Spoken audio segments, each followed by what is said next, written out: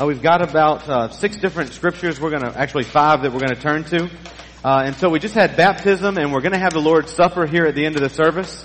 And so what I want to do is I want to talk briefly about the difference between baptism and the Lord's Supper. Believe it or not, I think these are 2 symbols that we were given that get mixed up a lot of times, and that'll make more sense as we go on. But oftentimes, I hear people talk about baptism symbolizing the washing away of sin, and actually the Lord's Supper is about the washing away of sin, and baptism is about dying to sin. Baptism, because of the water element, we often think about washing, but baptism and going down into the water is symbolic of death in the grave, putting sin to death and being raised to new life. And the Lord's Supper is a remembrance of Jesus' blood being poured out for us. And it's Jesus' blood that forgives us. And it's your dying to sin and being raised to a new life to Christ that allows that blood of Christ to be effective in your life. And so we're going to walk through a couple scriptures, and then we're going to take the Lord's Supper together. And we're going to do the Lord's Supper a tad bit different. We're going to pass out the bread like normal. We'll take it together. And then after we pass out the cup, once everybody has it, we're going to stand and sing 2 verses of a song that Linda is going to lead us in, and it'll all make good sense while we're doing it. But hopefully it'll make it a little more meaningful as we share the Lord's Supper together. And so let's go to the Lord in prayer, and then we'll get started. Father, we thank you for your Son, Jesus Christ, and we thank you for His death, burial, and resurrection. Lord, we thank you for the 2 ordinances you gave us as a church to do. That's baptism and the Lord's Supper. And Father, I pray that as we do both of those today, that we would be encouraged in our walk with you. Father, I thank you for those who have given their life to Christ and made that profession public through baptism. And Father, I thank you for the ordinance of the Lord's Supper that you give us to do in remembrance of you. And so, Lord, I pray that today, again, if there's anyone here who doesn't know you, that today they would put their faith in you. And Father, I pray that you would be glorified in all that we do. And it's in Jesus' name we pray. Amen. Well, we're in the book of Romans chapter 6, and the writer of the book of Romans is making a case that everyone stands condemned under the law. And so Romans 3:23 says, all have sinned and fallen short of the glory of God. And then he walks you through how an individual gets forgiven of their sin, and that's through the blood of Jesus Christ. And so what the author in Hebrews is saying is, he says, okay, listen. He says, the people who have sinned a lot, right? They're more grateful for the forgiveness because more grace is being given to their life than someone who is sinning a little bit who's being forgiven, right? Everyone's condemned. Everybody needs salvation. But he's just making the case that he's saying, listen, those who have sinned a lot have a lot to be forgiven for, and oftentimes they're more grateful. There's more grace being bestowed in their life. And so then it comes up with a natural question. The writer of the book of Romans says, should we continue in sin so that grace may increase? And so he's saying, well, do we keep sinning so that God's grace can be more evident in our life? And the writer says, no way. Don't ever do that. How shall, this is verse 2, may it never be, how shall we who died to sin still live in it? Or do you not know, verse 3, that all of us who have been baptized into Christ Jesus have been baptized into His death? Verse 4, therefore we have been buried with Him through baptism into death, so that as Christ was raised from the dead through the glory of the Father, so we too might walk in newness of life. For if we have become united with Him in the likeness of His death, certainly we shall also be in the likeness of His resurrection, knowing that our old self was crucified with Him, in order that our body of sin might be done away with, so that we would no longer be slaves to sin. For he who has died is freed from sin. Now if we have died with Christ, we believe that we shall also live with Him, knowing that Christ, having been raised from the dead, is never to die again. Death no longer is master over Him. For the death that He died to sin once for all, but the life that He lives to God. Even so, consider yourselves to be dead to sin, but alive to God in Christ Jesus. And so here the writer of the book of Romans, Paul, lays out a case for what baptism actually means. And we've told you that an individual is saved from their sins based on faith in Jesus Christ and when they repent of their sins. And so this is what someone's life looks like. They're doing their own thing. They're living their own life, and this is for a child or an adult. And you're just going through life doing whatever you want to do, and then you realize that you doing whatever you want to do is sin. And you realize that in order to be saved from your sin, you've got to put your faith in Jesus Christ and His death, burial, and resurrection. And then we say that you repent, you turn from your sin, and you put your faith in Christ, and now you live a life that's glorifying and honoring Him. And so, at this point, when you're repenting of your sin, you're dying to your sin. You're putting the old man to death, and you're putting your faith in Jesus Christ, and now you're living a new life to glorify God the Father. You following me? And that's what baptism is. Baptism is symbolic of this dying to sin and turning around, living a new life to Christ. That's why we fill the pool with water, and just like you would lower somebody into a grave, you lower that person into the water, symbolizing death to their old life, death to their life of sin, and being raised to a new life in Jesus Christ, never to die again, because Jesus rose from the dead. And if your faith is in Jesus Christ and in His death, burial, and resurrection, the grave holds no power over you as a believer in Jesus Christ. Because when you die, this fleshly body dies, your soul will live on forever in heaven. And that's what baptism is. It's death to the old man, raising to a new life. And so now I want to flip over to another page, flip a couple books forward to the book of Colossians. This is Colossians chapter 2. So you leave Romans, you got 1st and 2nd Corinthians, Galatians, Philippians, and then you'll eventually get to Colossians a book or two later. This is Colossians chapter 2. Verse 12 says this: having been buried with Him in baptism, in which you were also raised up with Him through faith in the working of God who raised Him from the dead. So he says again, you've been buried with Christ in baptism, and now you've been raised up with Him through faith in the working of God who raised Him from the dead. And so just want to remind you, and this is brief on purpose because we're going to get to the Lord's Supper today as well. Baptism is all about symbolizing what happened in your life when you repented of your sin. You died to your sin, you died to your old self, and now you're being raised to a new life in Christ. And the reason that we do it in a pool as opposed to sprinkling, as opposed to pouring, as opposed to oil on the forehead, a lot of other ways that baptism is done in other churches, is because we as Baptists, this is one of our distinctives, we believe that the symbology of being buried in the grave is so important that we build a baptismal pool into our church, or we go down to the river so that we can put someone all the way in the water, symbolizing being in the grave and then being raised to a new life. And one of the reasons we do that is because of, go back to the Gospel of Mark. This is Mark chapter 1. You're welcome to turn there, or you're welcome just to listen along. This is the Gospel of Mark chapter 1, verse 9. This is Jesus' baptism. It says, in those days Jesus came from Nazareth in Galilee and was baptized by John in the Jordan. And so John the Baptist was baptizing in the Jordan River. And it says, immediately coming up out of the water, he saw the heavens opening and the Spirit like a dove descending upon him. And a voice came out of the heavens, you are my beloved Son, in you I am well pleased. And so I'm going to read 9 and 10 again. In those days Jesus came from Nazareth in Galilee and was baptized by John in the Jordan. Immediately coming up out of the water, that's when he saw the heavens open and the Spirit descending on him like a dove. And so the idea is that Jesus went to John, who was in the Jordan River, and John baptized him in the Jordan River.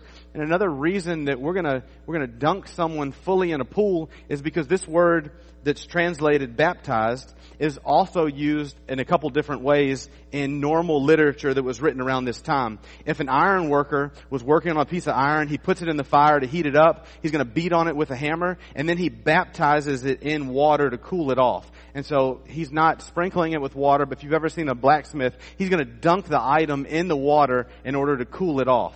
There's a couple different ways that this word baptize is also used as immerse. And so that's why we as Baptists are going to put someone all the way underwater. It's because it's symbolizing going into the ground, dying, and then being raised to a new life, just like Christ died on the cross, was put in the grave for 3 days, and then rose from the grave to have eternal life.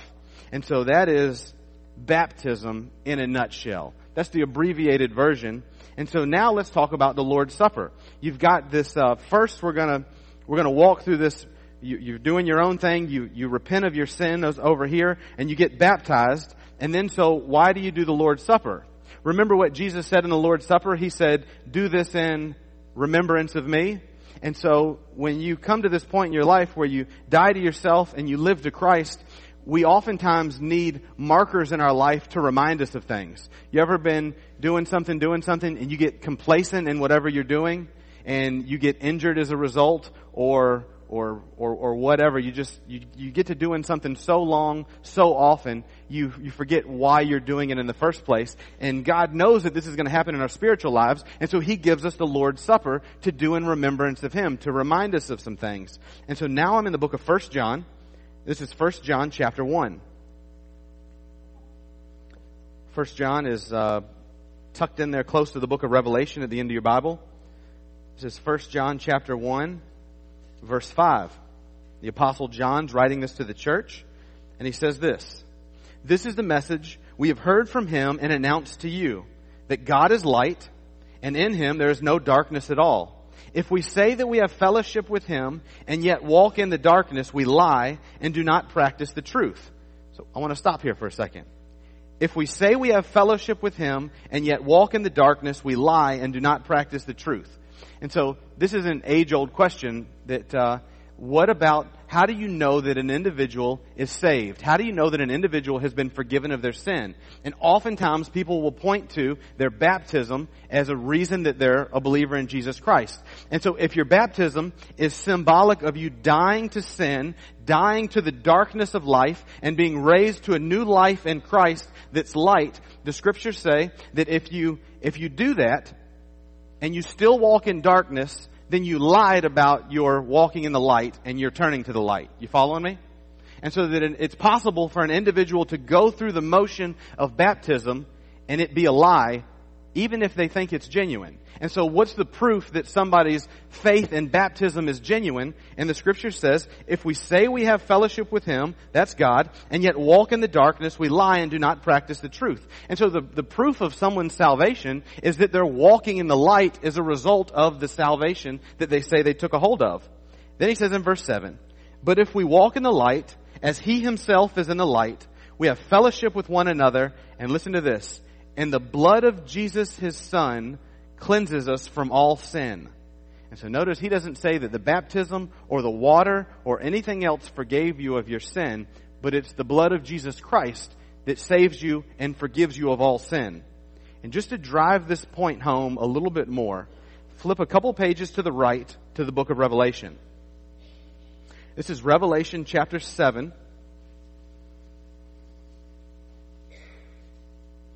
And we're going to start in verse 9.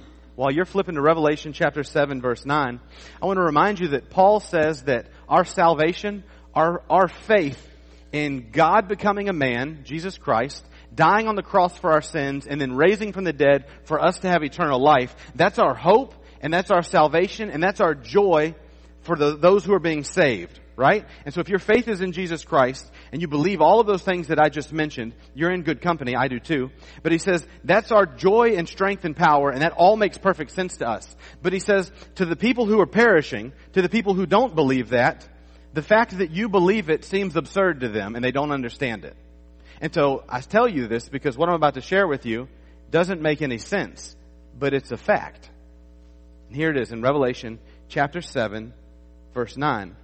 So John has this vision of heaven, and he says in chapter 7, verse 9, "After these things I looked, and behold, a great multitude, which no one could count, from every nation and all tribes and peoples and tongues, standing before the throne and before the Lamb, clothed in white robes, and palm branches were in their hands.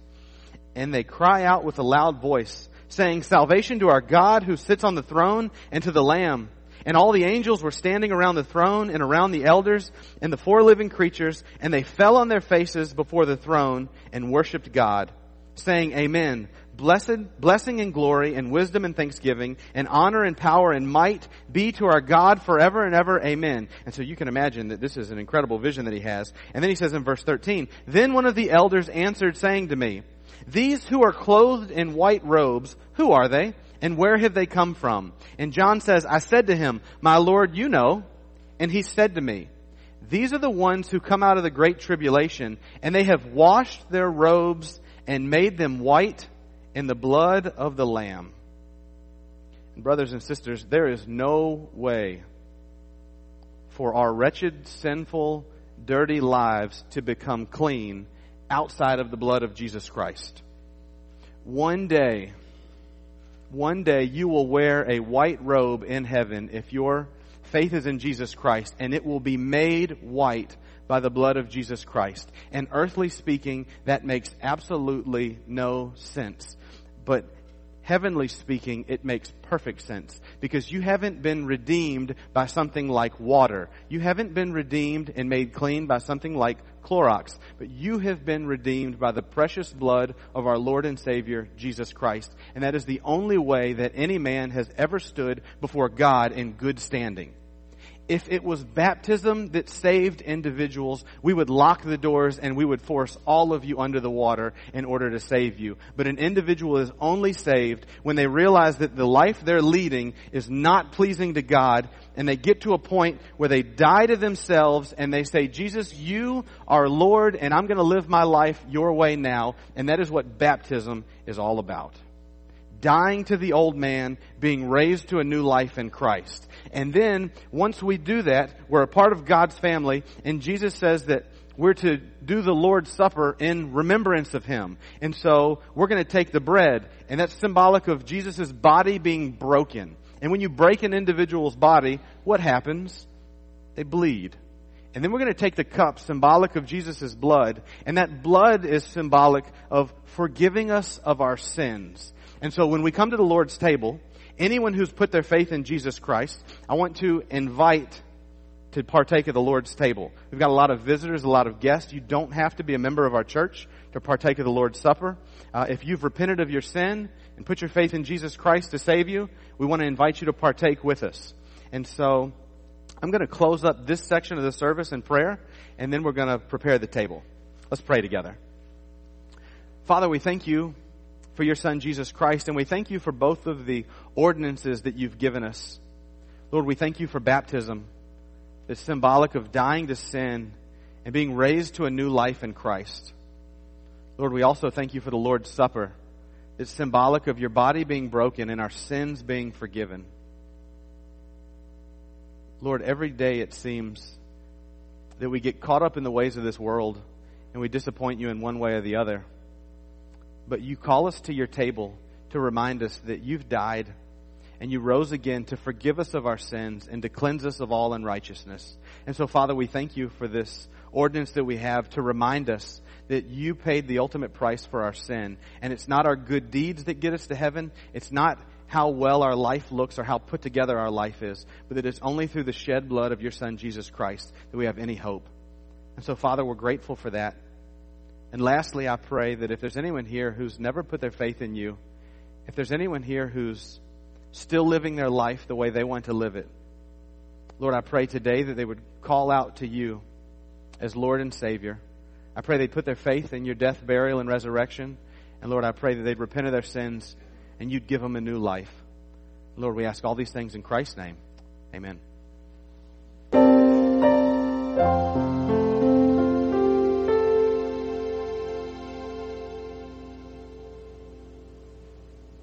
The scriptures say that the Lord Jesus, in the night in which he was betrayed, took bread, and when he had given thanks, he broke it.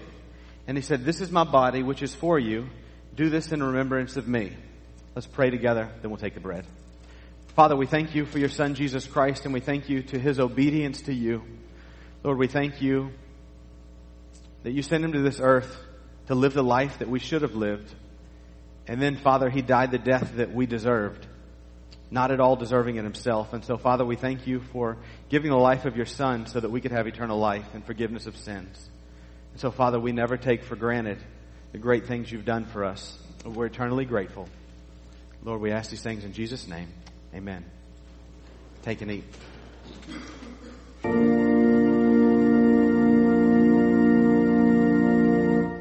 All right, now this is going to take some finagling. Somehow you're going to have to not spill your juice while we stand and sing this song. But I'm going to invite you to stand with us. We're going to sing song number, it's in your hymnal, 196. There is a fountain filled with blood. We're going to only sing the first and second verses. And then after we sing the first and second verse, I'll read the scripture and we'll take the cup together. If you're waiting for the words to be on the screen, I'm afraid they're not going to be. That's why I said you're going to have to do some finagling to look in your hymnal. But join us as we sing. Linda? Well, we sing that song just to remind you that it's through the blood of Jesus Christ that all of your sins have been washed away. Not water, not baptism, not any other cleaning agent you've ever heard of in your life, but only through the blood of Jesus Christ have you ever been forgiven of your sins. And in the same way, he took the cup also after supper, saying, "This cup is the new covenant in my blood.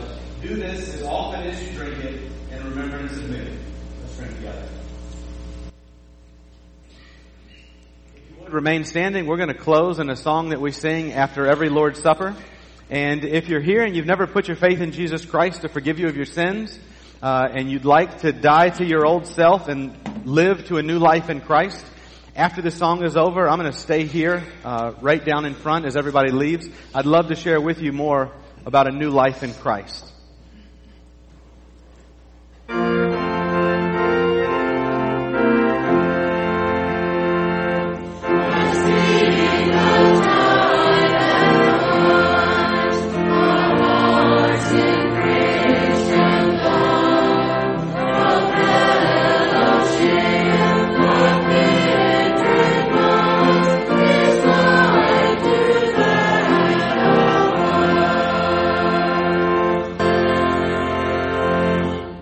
Well, I want to thank you all, friends and family members who came for the baptism and enjoyed the Lord's Supper with us. Thank you for coming.